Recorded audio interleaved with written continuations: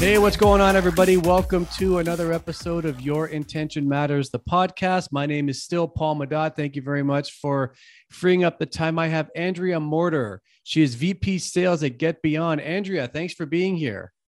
Absolutely. Thank you for the invite, Paul. I really appreciate the opportunity to chat with you. I'm looking forward to this. Now, listen, I'm looking at your LinkedIn profile here. I want to make sure I get this right. This is in your headline.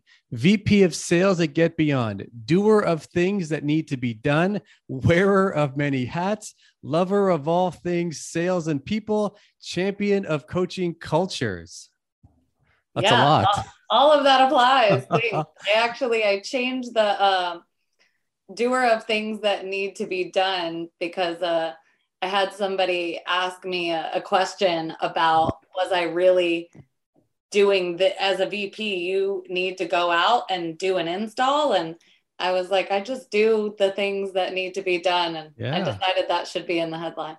Well, I look forward to it. Do me a favor, say hi to everybody, provide a quick intro, and then we'll jump into your story.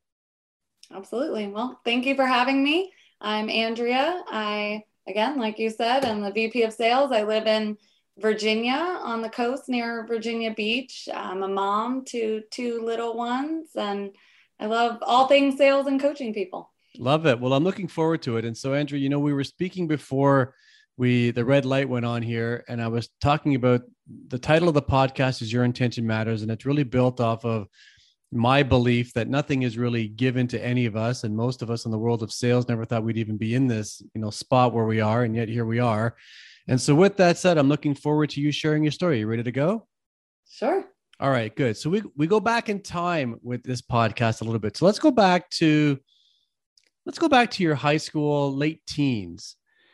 Where'd you go to school, and what did you have any thoughts about what you'd be doing at this point in your life? Any vision at the time? Yeah. So I went to Warwick High School in Newport News, Virginia. And at that time, I think I was just really concerned with, how I was going to piece it all together to make a good future. I don't think I had figured out really what I wanted to do in the traditional sense. I did think for a while that I wanted to work with kids, like maybe preschool teacher, daycare type of thing. After I had my daughter, that didn't seem quite as fun. Did you ever pursue? That's fair. Yeah. It's hard enough with your own kids, the ones that you love like the most in the world. Yeah. And yet it's someone else's kid, right? Exactly. So did you ever pursue that at all? I did. When I moved to Florida briefly when I was 17, and I worked at My Gym facility. Some of the listeners might be familiar with that. It's kind of like a jungle gym type of thing for toddlers. Oh, cool. Yeah. And how long did you, and so you were at 17 and where in Florida were you living? Boynton Beach. So a little bit south of West Palm. Okay, great. Okay, good. So you tried that. It wasn't for you. And so when would you say was your first, I guess, really working experience once you realized, okay, so schooling is done. Now it's like, I have to earn a living and kind of get out there. Yeah, so I moved out on my own when I was 16, and I originally started working in sales then. I worked for a timeshare call center and progressed really quickly there. I actually really liked it. It was fun and competitive. It was a lot of high energy in the phone room and lots of contests going on. And I was promoted to be a closer there, which really was the person who took the $75 credit card payment for the free trip that you won. Right. And so did you take to that right away? Was it a bit of a learning curve for you I know even the beginning part as also well as being moved over to a closing role? I think it immediately spoke to just kind of my creative and competitive nature that, I wanted to be good at it fast. So I don't think I was good at it fast, but I think my drive to want to get better at it really quickly. And I just was so competitive that I wouldn't hang up the phone, like I wanted to get more dials in than anybody else. And I wanted the bonus plan. So I think I just, dug in with both heels. Like I was able to make some big impacts that way. Where do you think the competitive nature comes from for you? I have no idea. I guess it's just innate. Maybe I was just born that way. I don't know. It's funny that you say that because, oftentimes sales, listen, let's be honest with this. It's so black and white. Like there's no hiding. When you're having a great month or a great quarter, everybody knows it. And if you got goose eggs up on the board, like everybody knows it, right? That's why some people, they can't hack it because it's so transparent. This is not essay writing here. This is math. It's like 1 + 1 is 2. It says you either get the answer right or you don't. There's no fudging with this long elongated answer. It's either you're over plan or you're not, right? Absolutely. And so you took to it pretty well. It sounds like you had some fun in that job, and yet you're not there doing that anymore. And so what was next for you? Was it your call? Was it theirs? Or like what happened? Oh my goodness. So many things happened since then. So from there, I think I moved to Florida after that job. So that was in Virginia. And then I moved to Florida. I did lots of different things there. I worked a little bit in real estate, helping out with a real estate office. I helped with some coordinating and a little bit of sales. I didn't love that. I did several other things. I even tried car sales for a little while before I ended up running one of my family's restaurants. And then that translated into the payments industry. So, there's probably 25 jobs between the timeshare role and the payment space. All right. So let's talk about the three industries that you just touched on. So you were in the car industry, the real estate industry, and the restaurant industry. Those three are highly competitive. Yeah. Like they're tough to make an inroads, tough to turn a profit. And so your decision to join the family business and help out and run one of the restaurants, what did they ask you? Did you want to do that? Was it fun? Did you enjoy it? What was that experience like working in the restaurant? I was pregnant with my daughter, and I had moved back from Florida and decided that it just made sense. My family ran restaurants my whole life. My father was kind of trying to get out of the restaurant industry, move towards retirement, and it just seemed like the right thing to do at the time. Did I like it? I would say at the time I loved it. It was challenging, like you said. It was taking kind of the old regime and moving to kind of a newer vibe and being able to get it a little more friend. We're in kind of a college town these days. So kind of bringing more of that into the business and trying to reinvigorate things. I think at the time I really enjoyed it. When I transitioned out, I was really glad that I was doing that as well. So did you transition into a traditional sales role, like an account executive, BDR, sales rep role anywhere? No. So I have never worked in the BDR AE model. I find it a little fascinating. Honestly, I listen to a lot of podcasts and going in a lot of networking things where they're in those models, and it's interesting. I transitioned to 1099, 100% commission, outside B2B, cold brass knuckles sales. Yeah. I love it. My first kick at the can in the sales role was like, I was working for Xerox, but I was working for a Xerox dealership agency, and it was 100% commission. They offered a draw, but to me, the draw was just a loan. Like I'd have to pay it back anyway. So I never really wanted a part of that. And it was either, pardon the visual here, but it was kill or be killed. Quite frankly, it was very 30-day driven, and it was like you either sell stuff and you eat that month or you don't. And it took me a while to figure it out, but I loved it once I kind of turned the corner. Yeah, for sure. And I use that phrase still today. It's an eat what you kill business. And I think something about the challenge of that. And I liked the entrepreneurial side of it from the beginning, that it was 1099. I went from car sales. I actually, after I left the restaurant industry, I tried car sales. That was my least favorite of any sales role I've ever had. It was like, stay here in this box, right, and wait for something to happen. Walk through the door. Like that drove me nuts. I wanted to Windex things. I needed something to do really bad. So, transitioning to the outside sales, it was like, I made my own marketing materials. I decided where I was going today. I decided who I wanted to go after. So it was really like building my own business under that model. And I loved it. And I love the payment space in general. I think if you do it the right way, it can be you're selling something people. It's totally, to me, it's the most amazing job in the world. It's the highest and lowest paying paid in the job in the world, of course, but depending on what you do. But Andrew, I want to ask you a question here. So you touched on the fact that you've had multiple experiences in multiple different companies over the years.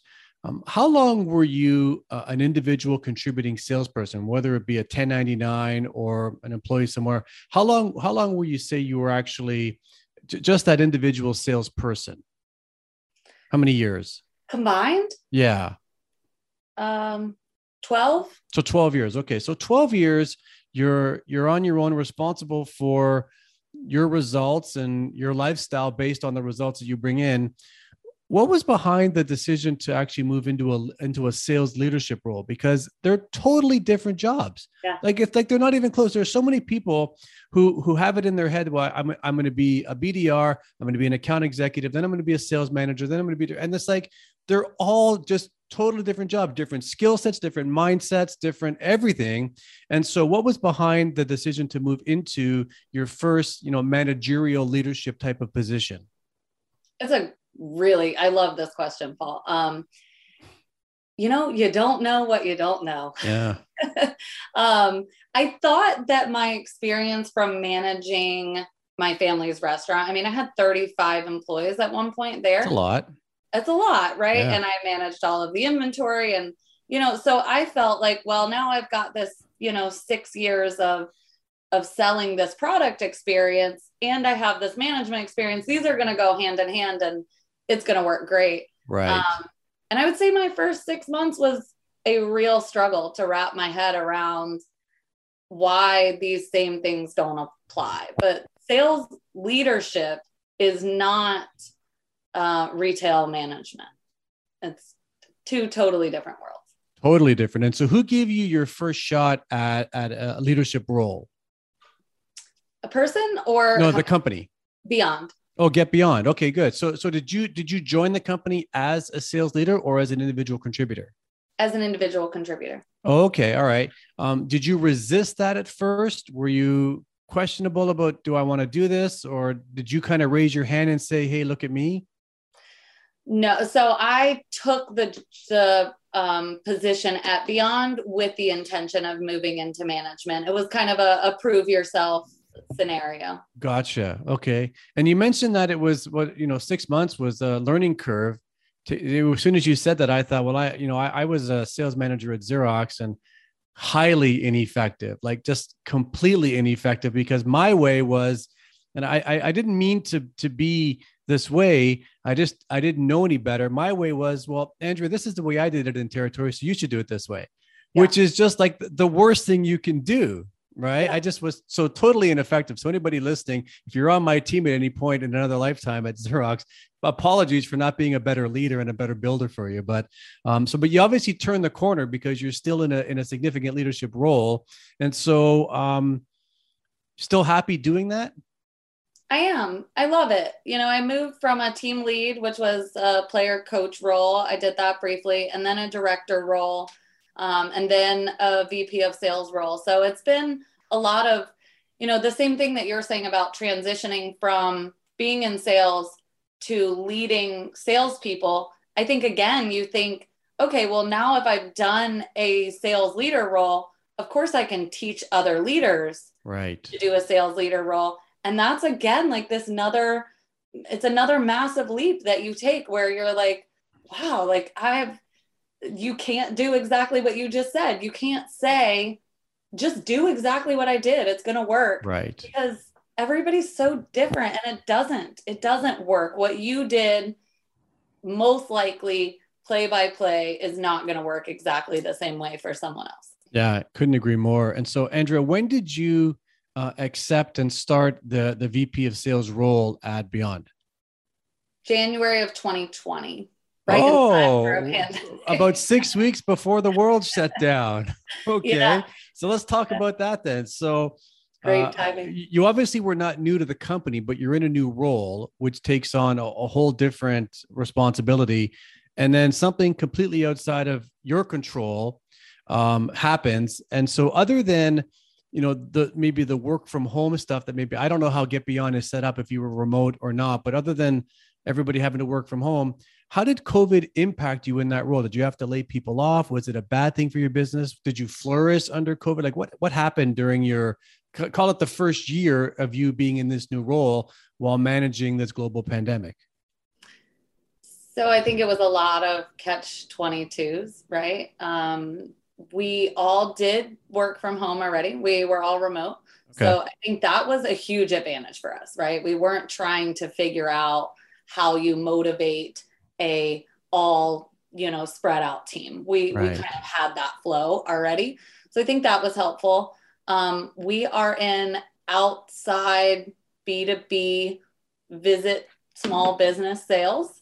So that part was definitely a challenge. Yeah. And I think there was, differences in opinions across the board about how they wanted to continue to manage their own book of business and their leads. And, we tried really hard as a company and on the Southeast team that I lead to meet people where they were at. I think that's what it was all about. And if they wanted to pivot and started doing, the majority of their prospecting online, we tried to roll things out and really support them that way. If they were still continuing to want to go meet with owners out in the market, then we tried to support them that way. And a lot of business owners still had to be in their business. So It was a catch-22, I think, in that way. Also, we rolled out some really cool stuff that I'm not going to dig into all of that, but I think there were big advantages that we had during COVID because businesses needed ways to take payments over the phone, online ordering, things that we offer. So there was advantages that if we were able to get that stood up fast enough that we were able to work and actually help the businesses in our communities for them to face the pandemic. And I imagine, and you keep me honest here, but we're 2 years into this thing. I imagine that you guys have figured it out, how to do this in this environment at this point.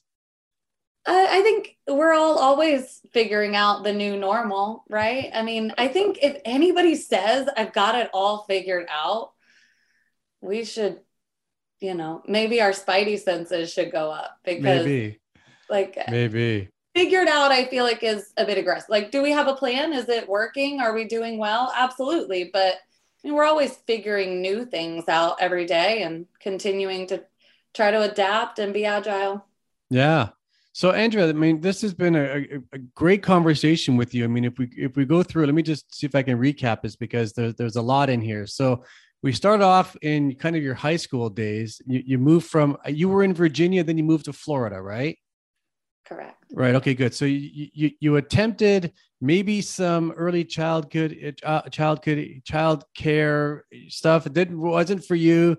It's a good thing. You moved to Florida, 25 jobs in between. You start off in, what did you say? You said it was, the name is escaping me now. The timeshares. Thank you. Timeshares. You get into the restaurant game, you go back to Virginia. A lot of different jobs there. You get into the 1099. That's brass knuckles. It is what it is. There's not that a base salary makes it any easier, but it usually it allows you to keep the lights on that month in case you're having a tougher time closing business. 1099, you're out there, et cetera, et cetera. You become a mom two times over, right? Yes, they're 7 years apart, but yes. 7 years apart. Okay, so your mom twice over. You figure it out as being an individual salesperson. you find Get Beyond, and then they give you an opportunity to become a sales leader. And that, as I said, and we've acknowledged, it's a totally different job, which requires a completely different skill set. You jump into the ring, and then about 2 months later, the world shuts down, and you go, okay, well, now how do I figure this out? And obviously you have, and you're still building along. And so congrats on everything you've been able to create up until this point. It's amazing. Thank you. I really appreciate that. It's the most fun when we're trying to figure out something new. I think the challenge is what makes it fun. Yeah. Listen, I know you said you're in Virginia. Whereabouts in Virginia do you hang your hat? Smithfield area. So it's between Williamsburg and Virginia Beach, off the James River, like just a little small town. The reason why I ask is because when I worked at Xerox, when I was a trainer there, their main facility used to be in Lansdowne, which is just outside of Leesburg, Virginia. So I used to go down there. It was like a 3-year period, like almost once a month. And so I got to know Dulles very well. And is it the Larry? No, what's the highway? The Highway 7 at the Pike, the Larry? No, the Harry Bird, Tyson's Corner. You're talking like DC area, and I tried with all my might to avoid the DC area. Gotcha. Well, listen, I appreciate you being here. Thanks so much for sharing your story.